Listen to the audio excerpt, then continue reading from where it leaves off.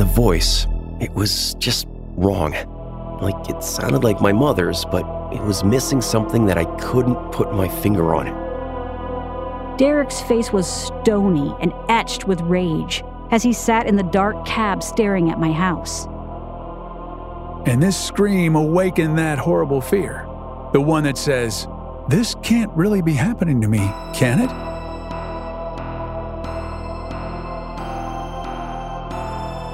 Headphones recommended. Listener discretion advised. Welcome back in, everyone. I'm your host, Chad. You're just moments away from true tales of terror that will leave you breathless. This is Disturbed.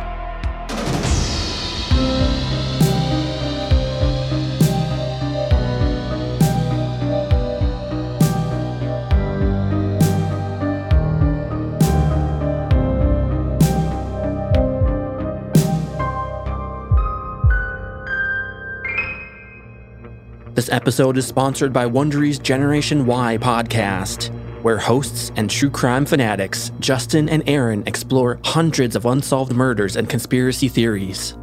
If you're ready to kick your true crime obsession into overdrive, subscribe to Wondery's The Generation Y podcast on Apple Podcasts, Spotify, or listen ad-free by joining Wondery Plus in the Wondery app.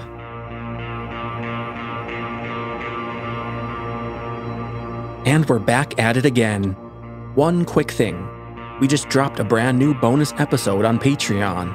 Real disturbing 911 calls that you won't believe.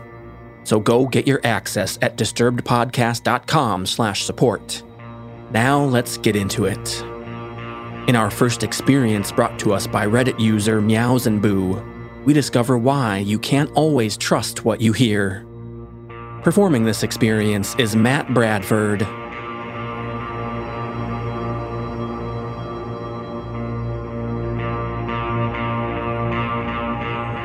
So, this story happened about 11 years ago. I was a senior in high school at the time, but it is the single most mind-boggling thing I've ever experienced.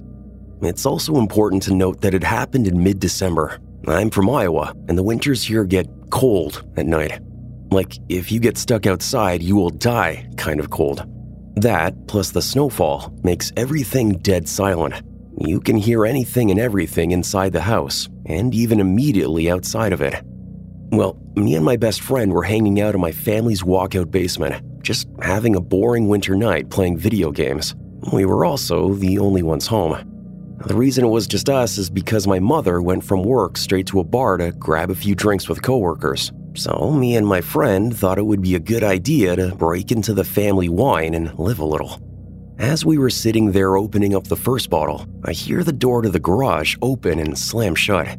I immediately go, "Oh shit," and start looking for places to hide the bottle. My friend then says, "I thought you said your mom was supposed to be out all night." "She was," I replied. I then heard a few heavy stomps and my mother yell out, "Meows and Boo, anyone home?" I yell back up the stairs, "Yep, just hanging out in the basement." I hear a few more steps move from the garage door towards the stairs and she yells out again, "Can you come help me with something? I need you up here." I reply back while frantically trying to find a good place to hide the wine bottle. "Yep, just give me a minute." Then there was silence for about 20 seconds.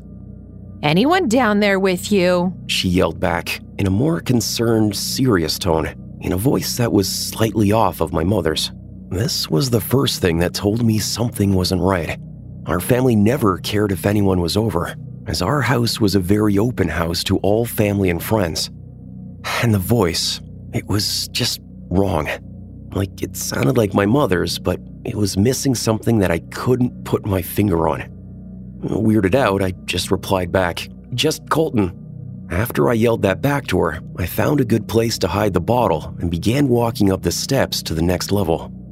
Now, as I was walking up the stairs, I couldn't help but feel the overbearing silence of the house and the slight electric twinge that something isn't right. When I got to the top of the steps, I looked over to where the door to the garage is, and also the kitchen right next to it, and it was black, pitch black. All of the lights were off, and there was no moonlight shining through any windows. I walked over to the kitchen, yelling out, "Mom, where are you?" There was no reply, just silence and darkness. I felt the electric twinge turn into full needles and my adrenaline kicking in full force. I have to get out of here as fast as possible. My mother was not home. I run back down the stairs, grabbing my coat along the way. "What's wrong?" Colton says. "My mom's not home," I reply as fast as I can, looking for my truck keys. "What do you mean? You were just talking with her." I could see the confusion in his face. "Dude, there's no one home. We need to leave now." I took a few steps towards the back door that opens up to the yard, and then I see my dog shaking on the couch and my cat growling behind it. I couldn't leave them. I just knew that if we left, something would happen. "Are we leaving?" Colton said, still confused as hell. "No, I can't leave them here alone. Something is really off. I'm gonna call my mom and figure this out."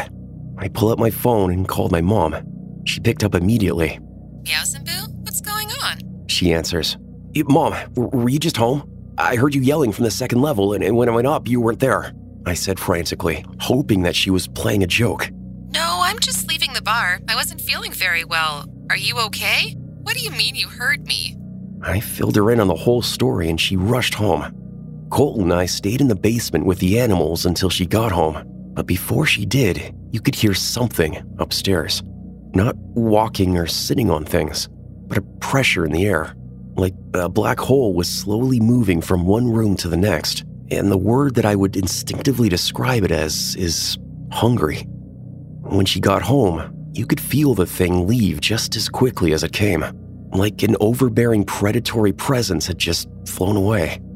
And we still have never figured out what the hell was going on, and this is just one story of many unexplainable things that have happened to us. But this is the easiest to write down, and the one I was happiest to have a witness.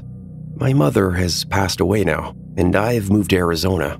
But whenever I go back to Iowa and I see Colton, he still gets creeped out by what had happened. I will never truly know what happened, but I know that whatever it was, it had my mother's voice. It was evil, and it was hungry.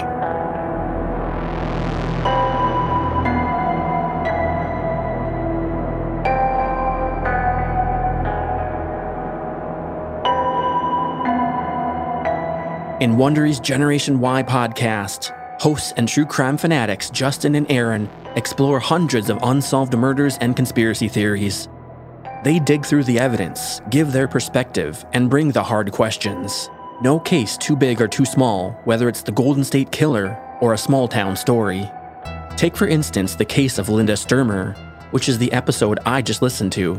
In 2007, a fire broke out at the family home, and Linda's husband Todd was found dead on the lawn. Justin and Aaron take you through the entire case point by point, breaking it down in an easy-to-understand style, which is why I love the show so much. And get this, if you take a quick scroll through the Generation Y feed, you'll see over 400 episodes just waiting to be heard. That's why I subscribed, and you should too. If you're ready to kick your true crime obsession into overdrive, subscribe to Wondery's The Generation Y podcast on Apple Podcasts, Spotify, or listen ad-free by joining Wondery Plus in the Wondery app. Wondery, feel the story. Something is creeping in, don't follow it down. Let me introduce you to Barry Clue, an authorised financial advisor from New Zealand and a very special kind of stain on humanity. He was a very knowledgeable young guy. He was a registered financial advisor. Type of guy that was bending over backwards to help you. Now, you could be forgiven for thinking that Barry sounds like a great guy, and you'd be right. Well, right up until the point when you're wrong. It was all fictitious. You stole from my son who has a disability. Chris never knew. He died believing that we're all taken care of. A psychopath is somebody who lacks empathy, acts impulsively. I think there's a strong case that Barry might be all of those things, actually. To find out how Barry Clue stole over $15 million from 81 victims, subscribe to Clueless, The Long Con. That's Clueless, spelt Klooghless.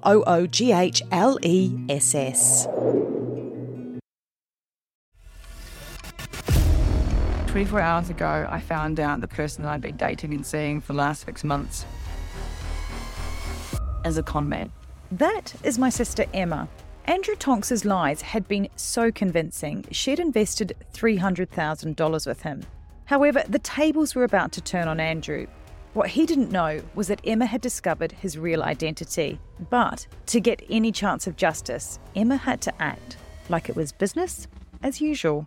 Coming up in this series, and that's when murder, all this stuff goes through my mind. I'm really, really scared. I'm assuming Sarah has watched too much Netflix and figures I've been defrauding you. Couldn't be further from the truth. That's what this was, a real-life story that seems so unbelievable, but it was actually true. A true story that all starts with one simple swipe to the right. I'm Sarah Ferris. And I'm Emma Ferris, and this is my story, Conning the Con.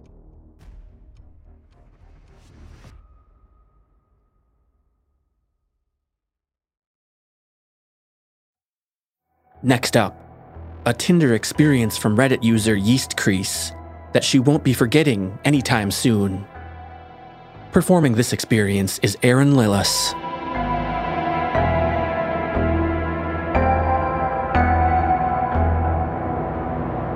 Three years ago, I tried Tinder for the first time. I was 25 at the time, and while most 25-year-old women have dabbled on Tinder or the like, I hadn't been single since I was 17. I met my ex while I was in high school. 6 years later, we got married, had a baby. I was happy. But those last couple of years together, he had really begun to resent me and the family we had created together.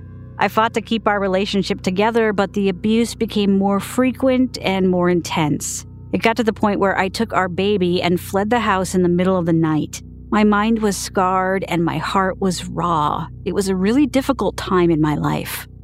A couple of months after I left, I had a new home, a new job, and a renewed sense of life. I was starting to open up and could feel myself healing. I was, however, lonely. I was adjusting to shared custody and spent my weekends alone. I didn't want to jump into a relationship, but I did want to experience some of the things my 8-year relationship hadn't allowed me. Joining Tinder felt fun. It was new and scary, and after so much trauma, it felt nice to have so much positive attention. My self-worth was low, so the cheap compliments and instant gratification of the app felt incredible. Who am I to deserve their attention? Why would they choose to speak to me of all women? Not my healthiest coping mechanism, but I wanted to feel desirable. That's when I met Derek. Derek was an unassuming, average guy. He was cute enough, but not so attractive that I felt self-conscious. Derek and I shared a few interests, craft beer, hiking, and he had a sense of humor that I liked. We agreed to meet up at a local restaurant. I was so nervous. My first date in 8 years. I donned my cutest dress, got made up, and headed out. As I waited in the restaurant, my palms were sweaty, my heart was fluttering, and I began to question myself. He arrived, and everything was awkward at first. We ordered our first beers and started to break the ice. As soon as the buzz of the alcohol began to hit, our conversation took off. We had relaxed in each other's company, and the rest of the date went smoothly. We joked about karaoke across town. He laughed about how he didn't like karaoke. I am a huge fan of karaoke. While no superstar, I have spent a good amount of time in choirs and can carry a tune well enough. One of my favorite rowdy weekend activities is going to that bar and busting out some songs with the sweet taste of gin on my tongue. I convinced him to go with me, and we left the restaurant. We sang into the night, taking shots, flirting, laughing. We ended the night in his truck, clumsily fumbling with each other's buttons and zippers, hearts racing with excitement. This had been what I needed. We texted back and forth more often, and soon we were talking about another date. I had enjoyed our time together and liked that I didn't feel a deep connection with him. It was fun, and that was it. Because my heart wasn't tangled up in feelings, he felt safe. We decided for our second date that we would go tubing down a river that runs through our town. We had parked his orange truck at the end of the tubing run and took the tubes in my truck upriver. We agreed that he would zip my truck key with his into a pocket on his shorts and that he would drop me off at my truck afterwards. Bright summer heat warmed our skin and the water felt crisp and fresh on our toes. The afternoon slipped past as we floated down the river. When we reached the bottom, we deflated our tubes and headed back to my truck. Only when Derek reached into his pocket, his face sank. He looked at me and said, "Your key is gone." I laughed. Surely he was joking. He insisted this wasn't a joke. gravity pulled at my stomach and I began to panic. This was the only copy of my truck key and I had taken it on the river. I felt foolish and worried about how I would get a new key if we couldn't find it. The river was long. We had been tubing for hours. We'd stopped at several places to swim. He offered to drive me home and I accepted. During the drive, we made a plan to meet up the next day to search for my key at some of the stops we had made. We spent the next afternoon combing our swimming holes for my key. Up and down we swam with very little hope that we would ever see my keys. We had to try though, and we kept at it. From one spot to another, we drove, we swam, and we moved on. At the very last place we checked, as the light of afternoon faded into a hazy orange, something caught his eye. Underwater, near the shore, were my keys. We were elated and could not believe our luck. To celebrate, we went back to his place for some drinks. He drove me down a long wooded driveway, and at the very end was a shaded trailer. He told me that he was only renting a room here from an elderly couple, but they were on vacation, so we would be alone. We walked over the creaking porch and entered the trailer. Inside, I could see the kitchen was messy. Not just a couple of dishes, but every surface was covered with mess. He ushered me away to show me his room. It was small and not very clean either. Dirty clothes, mattress on the floor, a Rubbermaid bin with some snacks like Doritos, and cheap, warm beer. We had sex, the yellowed light of the trailer accentuating the stains on the walls. Afterwards, the spark of fun I had felt when we first met had withered, and I felt gross. I decided that it would be our last date. A week passed, and we hardly texted. Our brief fling was ending, and I didn't expect to see him again. My mind moved on to other things. The coming weekend, my friends were coming to town, and I was excited. We made plans to go to karaoke together on Saturday night. When the day arrived, I was surprised to see a text from Derek on my phone. "Are you going to karaoke tonight?" It read. I responded that I was, and he texted back that he would be there. "I thought you didn't like karaoke," I asked him, and he said that he had been invited by a girl he worked with and thought he should give me a heads up that he would be there with a date in case I was there. I thanked him for taking the time to let me know, reassured him that I wouldn't be bothered at all, and said that I hoped he had a great date. Around 9:30 that night, my friends and I arrived at the bar. The dim lights and reflective foil stars, an all too familiar scene. We got our drinks and picked a booth with a good view of the stage. I had a strange sensation, like someone was watching me. I turned my head, scanning the bar, and our eyes locked. Derek and his date were a few booths away, and he was watching us. He waved zealously with a big smile. His date turned around to look, and I managed an awkward wave. I was absolutely fine with him being on a date, but I didn't want to advertise that we knew each other or make his date uncomfortable. My friends were all aware of the time we had spent together, my thoughts on the experience, and the texts he had sent me earlier. We were all thinking it was a bit odd that he would go out of his way to interact with me in front of his date, but no harm, no foul, he was just being friendly. The evening carried on, and we all had a great time, basking in the atmosphere, drinking in the songs and laughter. A couple of hours in, we were sitting in our booth when Derek stumbled over to our table with his date. He introduced her as Kate and plopped down beside me, pulling her down into our booth next to him. The strong smell of alcohol oozed off of them, and I could see they were hammered. It became obvious that they had both had too much to drink, their eyes glazed and words slurred. Kate seemed really nice, despite her state, and she launched into a drunk story to the whole table. My friends and I were fairly uncomfortable and were unsure what was going on. Under the table, I felt Derek's sticky hand slide onto my thigh. His date was right there, and I was stunned. Without making a scene, I suddenly removed his hand and excused myself to get another drink. As I walked across the room, I could feel his eyes raking my back, and sure enough, when I turned around, he was watching. When I got back, Kate was slurring that her taxi had come. She and Derek exchanged a sloppy kiss and goodnights, and then it was just us and Derek. Derek's mood shifted after that. He was drunkenly unaware of how uncomfortable the table was, and we could tell he was brooding about his date having left without him. Derek turned his attention to me. He slung his heavy arm over my shoulder and leaned in, his sour breath managing to come together to form clumsy sentences. "You're so cute. I love your laugh." I was rigid and I just wanted him to leave. When he got up to get another beer, my friends and I spoke about the situation, one of them remarking, "You know you can do better than this, right?" I said that yes, as casual as this had been, I had made a mistake. We came to the conclusion it would be best if we ended the night early, as we didn't see him leaving me alone. As a backup plan, if anything went south, we agreed that the girls would go to the bathroom and leave out the back door, while our male friend would distract him and slip away. Derek arrived back at the table, sloshing his beer onto his front. He slurred, "Where are we going next?" I hesitated, but my friend told him that we would all be going home. Derek said he would walk us there, and we politely declined. He was leaning up against a wall and barely holding himself up at this point. We asked him how he was going to get home, and if we could call him a cab. Derek drunkenly pouted that he could just come to my place with me. Trying to shut him down as politely as I could, I told him that my child was there with a sitter, so I couldn't have him over. He didn't need to know that wasn't true. He refused a taxi and said he would just sleep in his truck.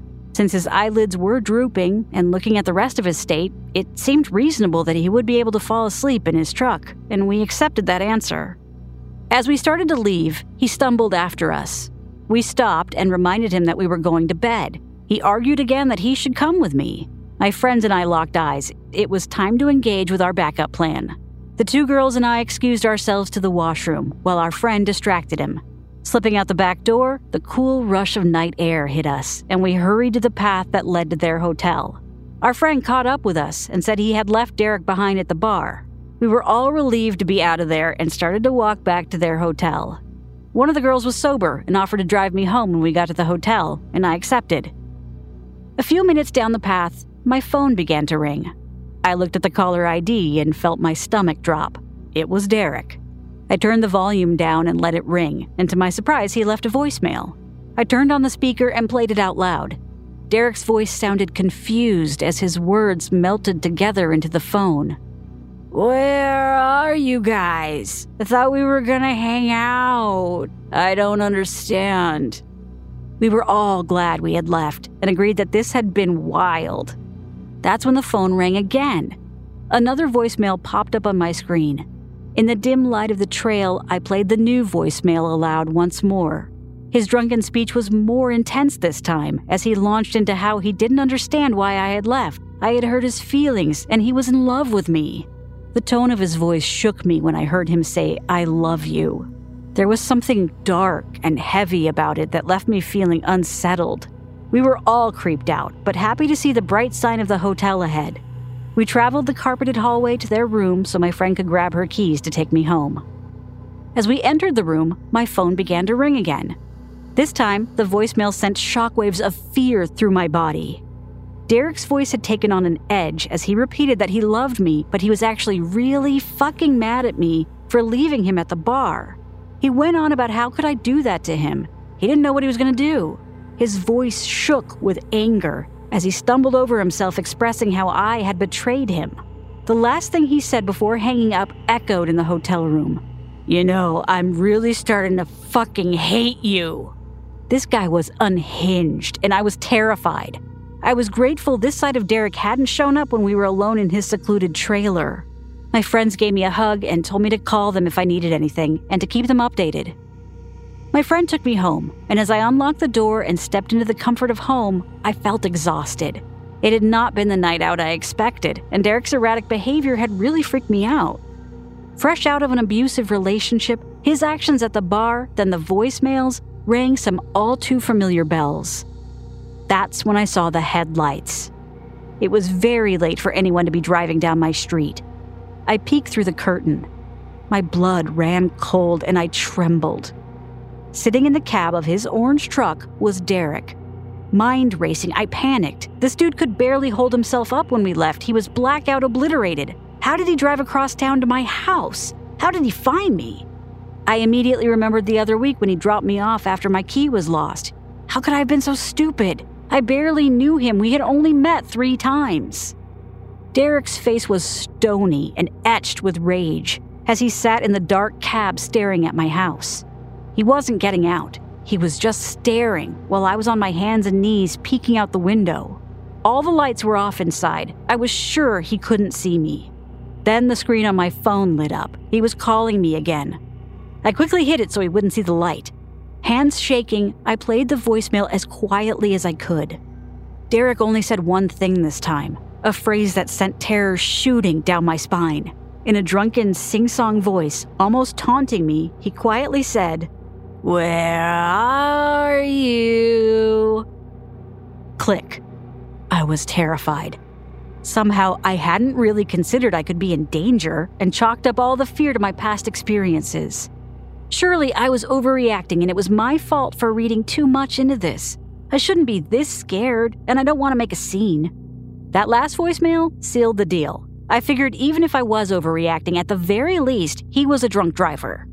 I called 911 and the dispatcher said someone would be there in a couple of minutes.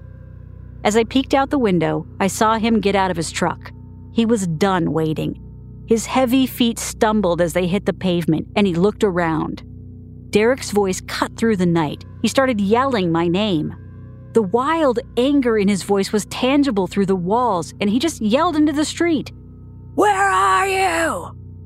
Derek started to stumble towards my house when the flashing red and blue lights cascaded down the street, lighting up his face and highlighting every ounce of rage carved into his features. 2 police cars pulled up, and the officers got out. I was still peeking out from inside my dark house and couldn't hear much of what was happening. I watched them breathalyze him, which he obviously failed. The officers inspected his truck. They all spoke for a while, and one of the officers came to my door. I spoke to him about what had happened, and he was very empathetic. He said as unsettling as his actions had been, there wasn't much they could do without a direct threat. The officer let me know that they would be taking him in for the night and he would be charged with drunk driving, but that he would be out tomorrow and to make sure I kept my doors locked and stayed safe. The tow truck came to remove his orange truck from the road, and I could see him arguing. The officers weren't having any of it, and they turned him around to cuff him. As the handcuffs locked around his wrist, he yelled out one last time, looking directly at the window I was peeking out. "I know you're in there! Why don't you come out to say goodnight?" As quickly as my street had filled up, it was empty. The quiet shadows of late night swallowing the earlier chaos into nothingness.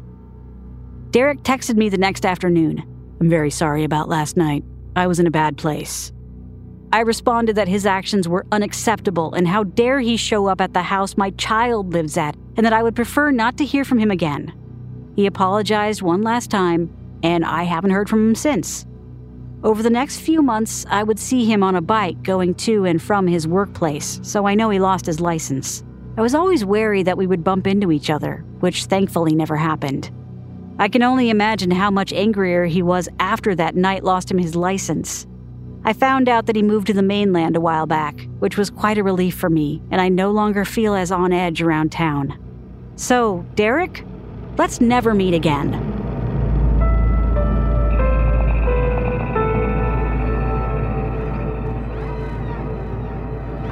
And finally, our title story coming from Reddit user Great Buildings. It's when you least expect it that you'll hear the blood-curdling scream. And join me in welcoming our newest guest narrator to the show, the host of Podcast Magazine's Hot 50 Countdown, Rob Actis.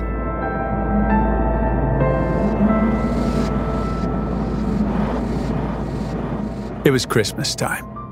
My wife and I were staying at her childhood home where her mother now lived all alone. Well, not if you include the cats. Meow. The house was on a quiet cul-de-sac in the suburbs. If you're picturing freshly mowed lawns, American flags, and empty sidewalks, you're picturing it right. It's a single-story home with an attached garage out front. The garage has 2 doorways, apart from the electric garage door, of course. One leads to the garden and backyard. This had an old doggy door from their days with dear old Max, R.I.P. Max, that they covered with a piece of nailed-in wood that had always made me slightly uncomfortable before. But I figured it had been that way for years, so what's the worst that could happen? The second door leads to the kitchen, hollow core. It could stop a mouse, but not much else. Definitely not something that wandered in, or someone. We were asleep in my wife's childhood bedroom at the front of the house. 3 a.m. I was in that deep, dark recess of sleep. You know, you're in the diving bell, and you're submerged hundreds of meters below the surface in black water, protected from the real world by miles of nothingness. Then I heard it. The scream. "What are you doing?" It was my mother-in-law's voice echoing down the hallway. To me, lost in a sea of sleep, it sounded like a jet engine roaring past my eardrum. I bolted up. What happened next happened in a matter of seconds. But about that scream, even though I was dead asleep, I heard enough of it to sense an urgency behind it. This wasn't a, "Oh, you scared me," type of scream. This was different. And I knew it. Not consciously, but my lizard brain, that piece we retained from our primitive ancestors, knew something was wrong. I watch and read a fair amount of true crime, and this scream awakened that horrible fear. The one that says, "This can't really be happening to me, can it?" Honestly, in that second of the night, it sounded like someone was about to be murdered. You ever wonder if you're a fight or flight type of individual? I always have, and I came to know something about myself after this night. I'm a fighter. I leaped out of bed, growled, yes, growled, in the manliest voice I could muster. "I'm gonna kill you, motherfucker!" and took off running. I tore open the bedroom door and ran into the hallway. There at the end, I saw my mother-in-law, nightgown on, look of utter shock on her face, standing still. We make eye contact as I continue toward her. Then she turns her head, looks directly into the kitchen. I hurry past her and round the corner into the kitchen. The hollow core door is obliterated, shards everywhere. I look through the open frame and see the electric garage door is open. I push ahead. As I run into the garage, I hear it. The sound of someone hopping into a running car just out of view. Just as I make it onto the driveway, I see a car peeling out from the sidewalk adjacent to the house. But the adrenaline is still pumping, and who am I to say no to adrenaline? So, like an idiot, I run. Barefoot, after the car. I give a good go, but I'm no Michael Johnson, and even he couldn't catch a speeding car. It soon vanishes down the street, and I'm left all alone. The police showed up within 3 minutes, which, I have to say, makes me feel a lot more at ease with my mother-in-law living there. They took our statements. My mother-in-law said she heard a noise, the hollow core door being kicked in, and walked into the kitchen where she encountered the burglar, a small framed woman. The police theorized she was working as part of a team. Her job was to squeeze through the doggy door and open the electric garage door for her accomplice. According to the police, the burglars most likely thought nobody was home. Fortunately, my mother-in-law must have caught her off guard and scared her. In addition to my manly growl, of course. But it feels good to know that everyone was safe. And to learn that I guess I've got a little fight in me. And, for the record, we bought the heaviest goddamn wooden door you've ever seen to replace that hollow core. I'd like to see a mouse try and get through that. And as we do before we go, let's take a listener voicemail off the horror hotline. 701-354-3667. Hey, I'm a truck driver from Red Deer, and I just wanted to say you got the best horror stories I've heard so far on the Spotify podcasts, and they're really cool to listen to because I'm on the road pretty much every day doing 14-hour trips, so it's really nice to have something to listen to while I'm trucking down the road. Thank you. Keep it up. Bye. Thanks for the message, and let's give a shout out to all our listeners out there on the road. Nothing like some true scary stories to help out with that windshield time. Disturbed is a Disturbed Media original podcast. Musical score by White Bat Audio, Co.ag, and Kevin Hartnell. Thanks for listening. We'll be back next Thursday with a brand new episode. And stay safe out there, y'all.